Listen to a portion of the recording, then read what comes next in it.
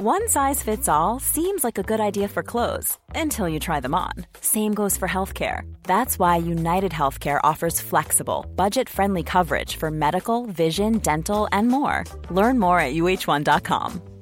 Many of us have those stubborn pounds that seem impossible to lose, no matter how good we eat or how hard we work out. My solution is PlushCare. PlushCare is a leading telehealth provider with doctors who are there for you day and night to partner with you in your weight loss journey. They can prescribe FDA-approved weight loss medications like Wegovy and Zepbound for those who qualify. Plus, they accept most insurance plans. To get started, visit plushcare.com/weightloss. That's plushcare.com/weightloss.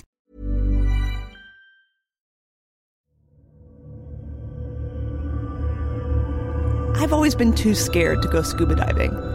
Snorkeling, sure. But diving deep down into the water with only a tank of oxygen strapped to your back to keep you from dying, it freaks me out. In nature, animals do this all the time. Of course, there are sea mammals like dolphins and whales who hold their breath underwater for up to 90 minutes at a time. But there are also creatures who can swim underwater that you might not expect. Creatures like the flies of Mono Lake, California.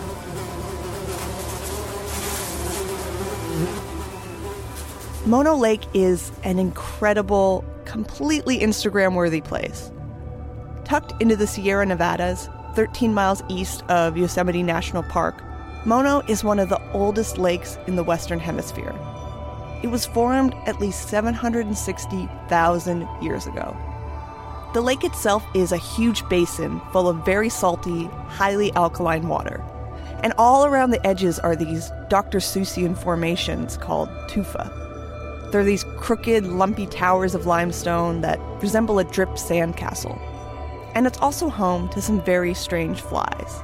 Huge swarms of them, in fact, that can swim in the lake. You can see them slipping under the water, swimming around, laying their eggs beneath the surface where they're protected from predators, and eating the algae that populates the waters. The thing is, flies don't usually swim. There are aquatic insects, but they don't also live outside the water and, fly. In this strange, ancient place, these local residents have evolved this bizarre ability. And though we've known about it for generations, scientists only discovered how the flies are able to do this last year. On today's episode, we'll hear from experts who describe just how strange and unusual these scuba diving flies are, including a famous American author, and uncover how scientists went about solving the mystery of these unique insects. This is Science Solved It, and today's episode, scuba diving flies.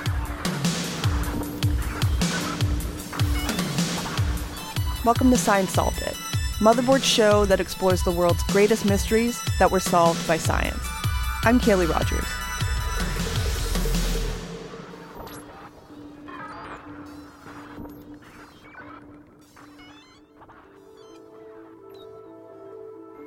It's hard to describe just how unique and strange Mono Lake is as a place, even before you realize there are scuba diving flies living in the water. It's about 12 miles across at its widest point, so it's a huge lake.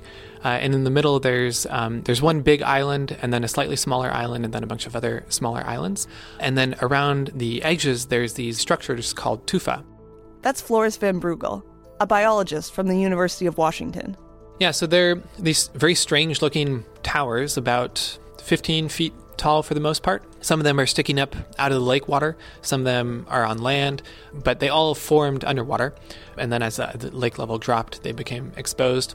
And they come in sort of these groupings that correspond to the springs that are underwater. So they'll form in sort of these lines of these strange, they're like kind of like fingers poking out of the water. Very strange looking, very rough texture. They're sort of a light gray beige sort of color. Floris is one of the researchers who helped solve the mystery of the Mono Lake flies. But it's also a place he had visited many times before, because he grew up in California. Floris explained that Mono Lake is what's known as a terminal lake. It means water flows into it, but it doesn't flow out. This is what makes the water so incredibly salty and alkaline, and what causes the tufa to form.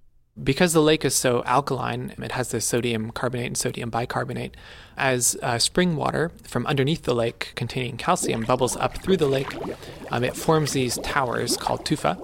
And then as the lake level has gone down over time for a number of reasons, those tufa structures have become exposed. And so that's what most people that visit the lake see and are impressed by, is these really beautiful and interesting and strange and otherworldly towers of calcium carbonate. But even with such a high alkaline level, it's not dangerous to swim in. In fact, Flores himself has done it. I do recommend that visitors give it a try, but you come out quite salty, and it's also difficult to swim because the lake is so dense compared to normal water you'd be used to. So you can basically just float on your back. So it's quite an experience, but if you have any cuts, those sting like mad.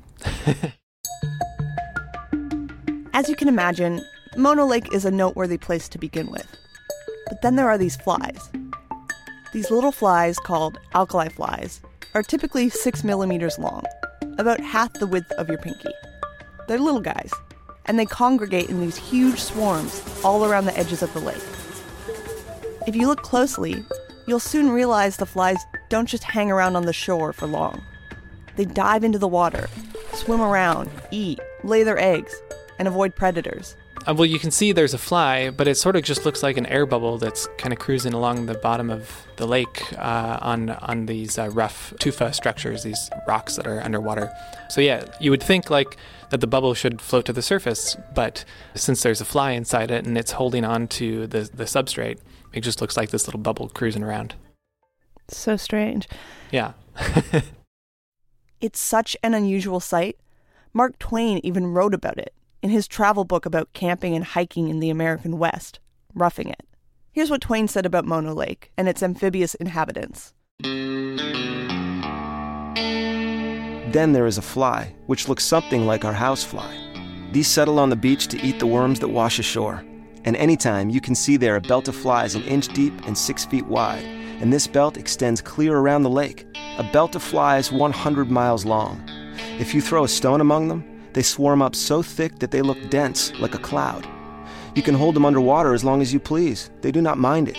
They are only proud of it. When you let them go, they pop up to the surface as dry as a patent office report. This unique ability to swim underwater serves a very important purpose for the flies. If they laid their eggs on the rocky shore instead of in the water, the pupae would dry out and die, or get eaten by birds. Being able to dive into the lake also means the flies have access to food. The algae that grows in the water is the fly's main source of sustenance in an otherwise barren landscape. So without this scuba diving superpower, the alkali flies never would have survived in the harsh climate around Mono Lake. And that would have led to a dire ripple effect. Because hundreds of years ago, for example, the Native American tribe that lived in the region relied on these flies as an important food source. A long time ago, more than 200 years ago at least, the Native Americans that lived in that area, the Kutsadika tribe, they used to harvest these flies, the pupae of these flies, as an important food source. So their name, Kutsadika, actually means fly eaters. And there were enough flies that they would go out there with baskets and sort of scrape the pupae off of the substrate of the lake and dry them out. I haven't gotten to try them yet, but from what I understand, they're sort of like the texture and size and shape of rice grains, but they're very high protein, so it's basically a high protein, high fat kind of food source. So that was really important in that area. Apparently, they also even traded those across the Sierra Nevada, so they were a pretty desirable food source, even for other tribes. These little, weird scuba diving flies have turned out to be really valuable to the local ecosystem. Does it have anything to do with their special aquatic abilities? How exactly are they plunging themselves underwater and then emerging bone dry and flying away light as a feather? And how did scientists even go about solving such a weird little mystery? When we come back from the break, I'll reveal the secret behind the alkali fly's deep-sea diving skills and how researchers managed to crack the case with the help of some homemade fly dunking machines. We'll be right back.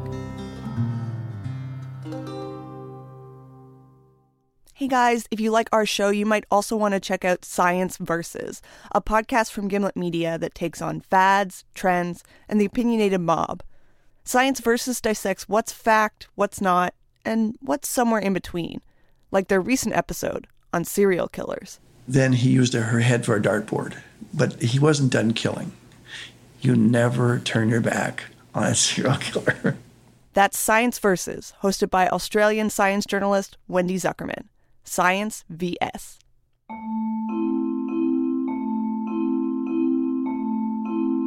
Welcome back to Science Solved It. So, full disclosure, while working on this episode, my producer Sophie told me it was one of the geekiest ones we've ever done. Apparently she was not as enthralled with scuba diving bugs as I was. But I'm not alone in my fascination, and with my delight over the science done to solve the mystery. I mean, I had to find another science journalist, but I found someone who loved this story as much as I do. Now, this was a good one. I'm Joanna Klein, and I'm a freelance science journalist, and I write for the Trilobites column at the New York Times. Last year, when Floris's research about the alkali flies was published, Joanna jumped on it for her column, where she details recent scientific findings for a general audience. It's not always easy to figure out which studies are worth diving into. It's a lot of science words that I look up, and once you look them up, then you're like, oh, this is weird. I thought it might be, but this one was just these flies dive underwater, they make a bubble around them. Mark Twain saw them 100 years ago and was like, oh, they just pop up out of the water dry. When you let them go, they pop up to the surface as dry as a patent office report. And so, yeah, it was immediately, okay, this is pretty interesting. Part of what made this research so interesting was how Floris and his advisor, Michael Dickinson, went about working to unravel the mystery. Simply observing the flies in action showed that somehow they were forming a tiny bubble around their bodies, allowing them to stay dry underwater. It's like they were making teeny, natural little submarines to cruise around in. But what wasn't clear was how they were making these bubbles. I first saw Mono Lake in, I think, either 1995 or 96. That's Floris's advisor. My name is Michael Dickinson, and I am the Zarum Professor of Biology and Bioengineering at Caltech. Side note, Michael's email address is Flyman, something we had to ask him about. I wouldn't say it's a nickname. I'm actually a little bit embarrassed by it. It dates back to the early days of email. Every time I picked a simple email, it was taken. So I just said, all right, whatever, Flyman. And had I known, what email had become, and now it's at the point that whenever I have the opportunity to change my email address, my lab is just incredulous with the idea that I would change it. So I'm kind of stuck with it. And then my kids get into the act. So one time I went away on a trip, and when I came back, they changed my license plate to Flyman, which is downright embarrassing. That's how the Flyman thing goes. Okay. Anyway, Michael, was mesmerized by the flies from the first moment he saw them. But at that time, he didn't have the bandwidth to investigate their swimming skills himself. I was lucky enough to be there at the time of year where they're very active and saw them crawl under the water. And I thought it was just the craziest and most interesting thing I'd ever seen. So it was not at all as a scientist, but just as a tourist that I first encountered the flies. And at the time, I was a professor at UC Berkeley, and I tried to get a student, one of my graduate students, interested in the topic. So this would have been, roughly over 20 years ago. But for a variety of reasons, that individual sort of, lost interest with the project, and I was busy with other things. But I always wanted to get back to the flies and understanding, how they can crawl under the water and why they crawl under the water and why they don't get wet, and, all the sort of questions that we've tried to address. It wasn't until Floris joined Michael's lab that he realized he'd finally found the right person for the job. Floris's main aim was to understand the biomechanics behind the fly's diving abilities. They knew the bubble formed, but how? To start unraveling the mystery, Flores built a special device. Yeah, so the first thing was just measuring the forces of dunking a fly into the water and pulling it back out. A fly dunker. And just so I'm clear, so you had flies attached to little rods and were physically dunking them in and out of the water. Yeah, I forget that this is a novelty to most people because this is a routine kind of thing we do in the lab. But so we would go out, we'd catch flies, and then we cool them down so they stop moving too much, and then use some little UV glue and glue the fly to a little tungsten beam, a little rod. And so then they're kind of kicking around, but they're attached to this rod, and then, you can dunk them in the water, do other kinds of experiments with them. Flores wanted to see if there was something special about the water in Mono Lake that made the bubble form around the flies. But he actually found the bubbles formed when he dunked flies in any kind of water. In fact, the best, most robust bubbles formed in pure H2O. That meant there had to be something about the flies themselves that enabled the bubbles to form. All insects, but especially these alkali flies that live at Mono Lake, are quite hairy. If you look at them under a scanning electron microscope, you can really see that structure. And so in between each of those hairs, when that comes into contact with water, there will be a little pocket of air. These microscopic hairs on the body of the flies are coated in a waxy layer of hydrocarbons, which helps repel the water. As the flies breach the surface of the water, the tiny pockets of air between the hairs are forced together by the pressure, and the fly is coated in its little scuba suit. You can kind of think of it as a dry suit or a superhero costume that the flies wear as they crawl into the water. Flores and Michael were able to find out extremely technical aspects of this interaction, like the fact that a certain compound in the water, sodium carbonate, actually made it really difficult for these bubbles to form. They think that the carbon ions settle near the surface of the water, creating a negative charge, which attracts water toward those little pockets of air as the fly dives in. What it really means is that the fact that these flies can perform this trick in such inhospitable water makes it an even more remarkable trait. But, as I mentioned, my producer Sophie was not as entranced by the science behind this mechanism. Once we dug a little further into the significance of Mono Lake, we realized just how vital these strange swimming flies are. Here's Michael again. I mean, I should say the other main component of the ecology, which, I've neglected to mention so far, is also the birds. The birds. Mono Lake is unique in many ways, one of which being that it's an essential pit stop for migratory birds. As basically an oasis in an otherwise dry, barren landscape, Mono Lake provides a place to rest, eat, drink, and recover for birds migrating across the continent. Nearly 2 million birds use Mono Lake as a pit stop every year.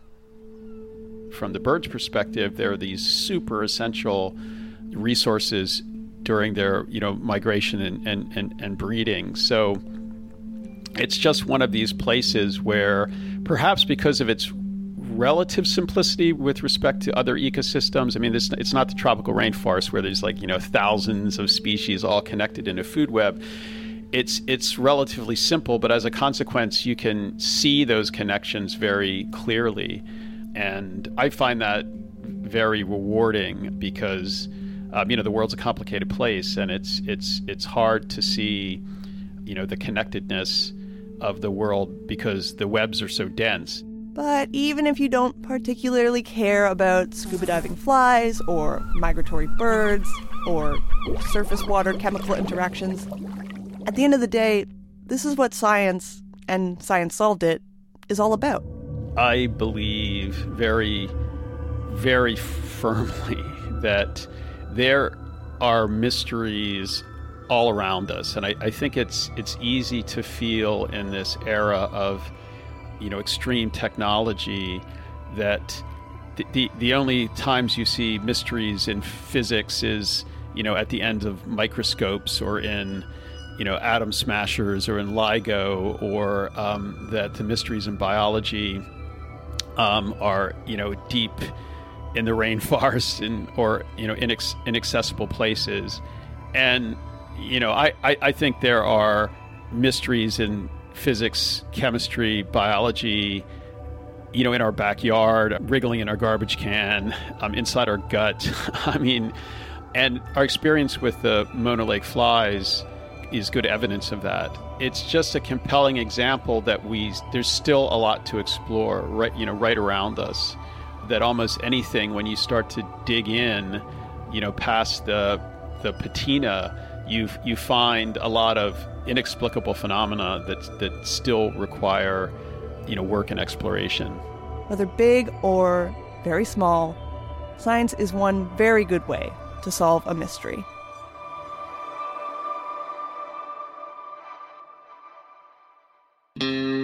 Science Solved It is a production of Vice Media and Motherboard.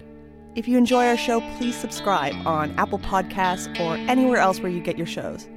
You can find us on Twitter @ScienceSolvedIt. This episode was produced and edited by Sophie Cases, with production assistance by Ryan Lentini and John O'Brien. Our theme music is by Reximus.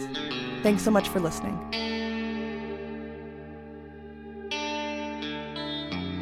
Next time on Science Solved It. Yeah, there actually were quite a few. There were stories that people had put dye into it and had never seen the dye, that they threw in ping pong balls and never saw the ping pong balls, and they threw in signs and different things, and none of it ever came back up. Those were the stories.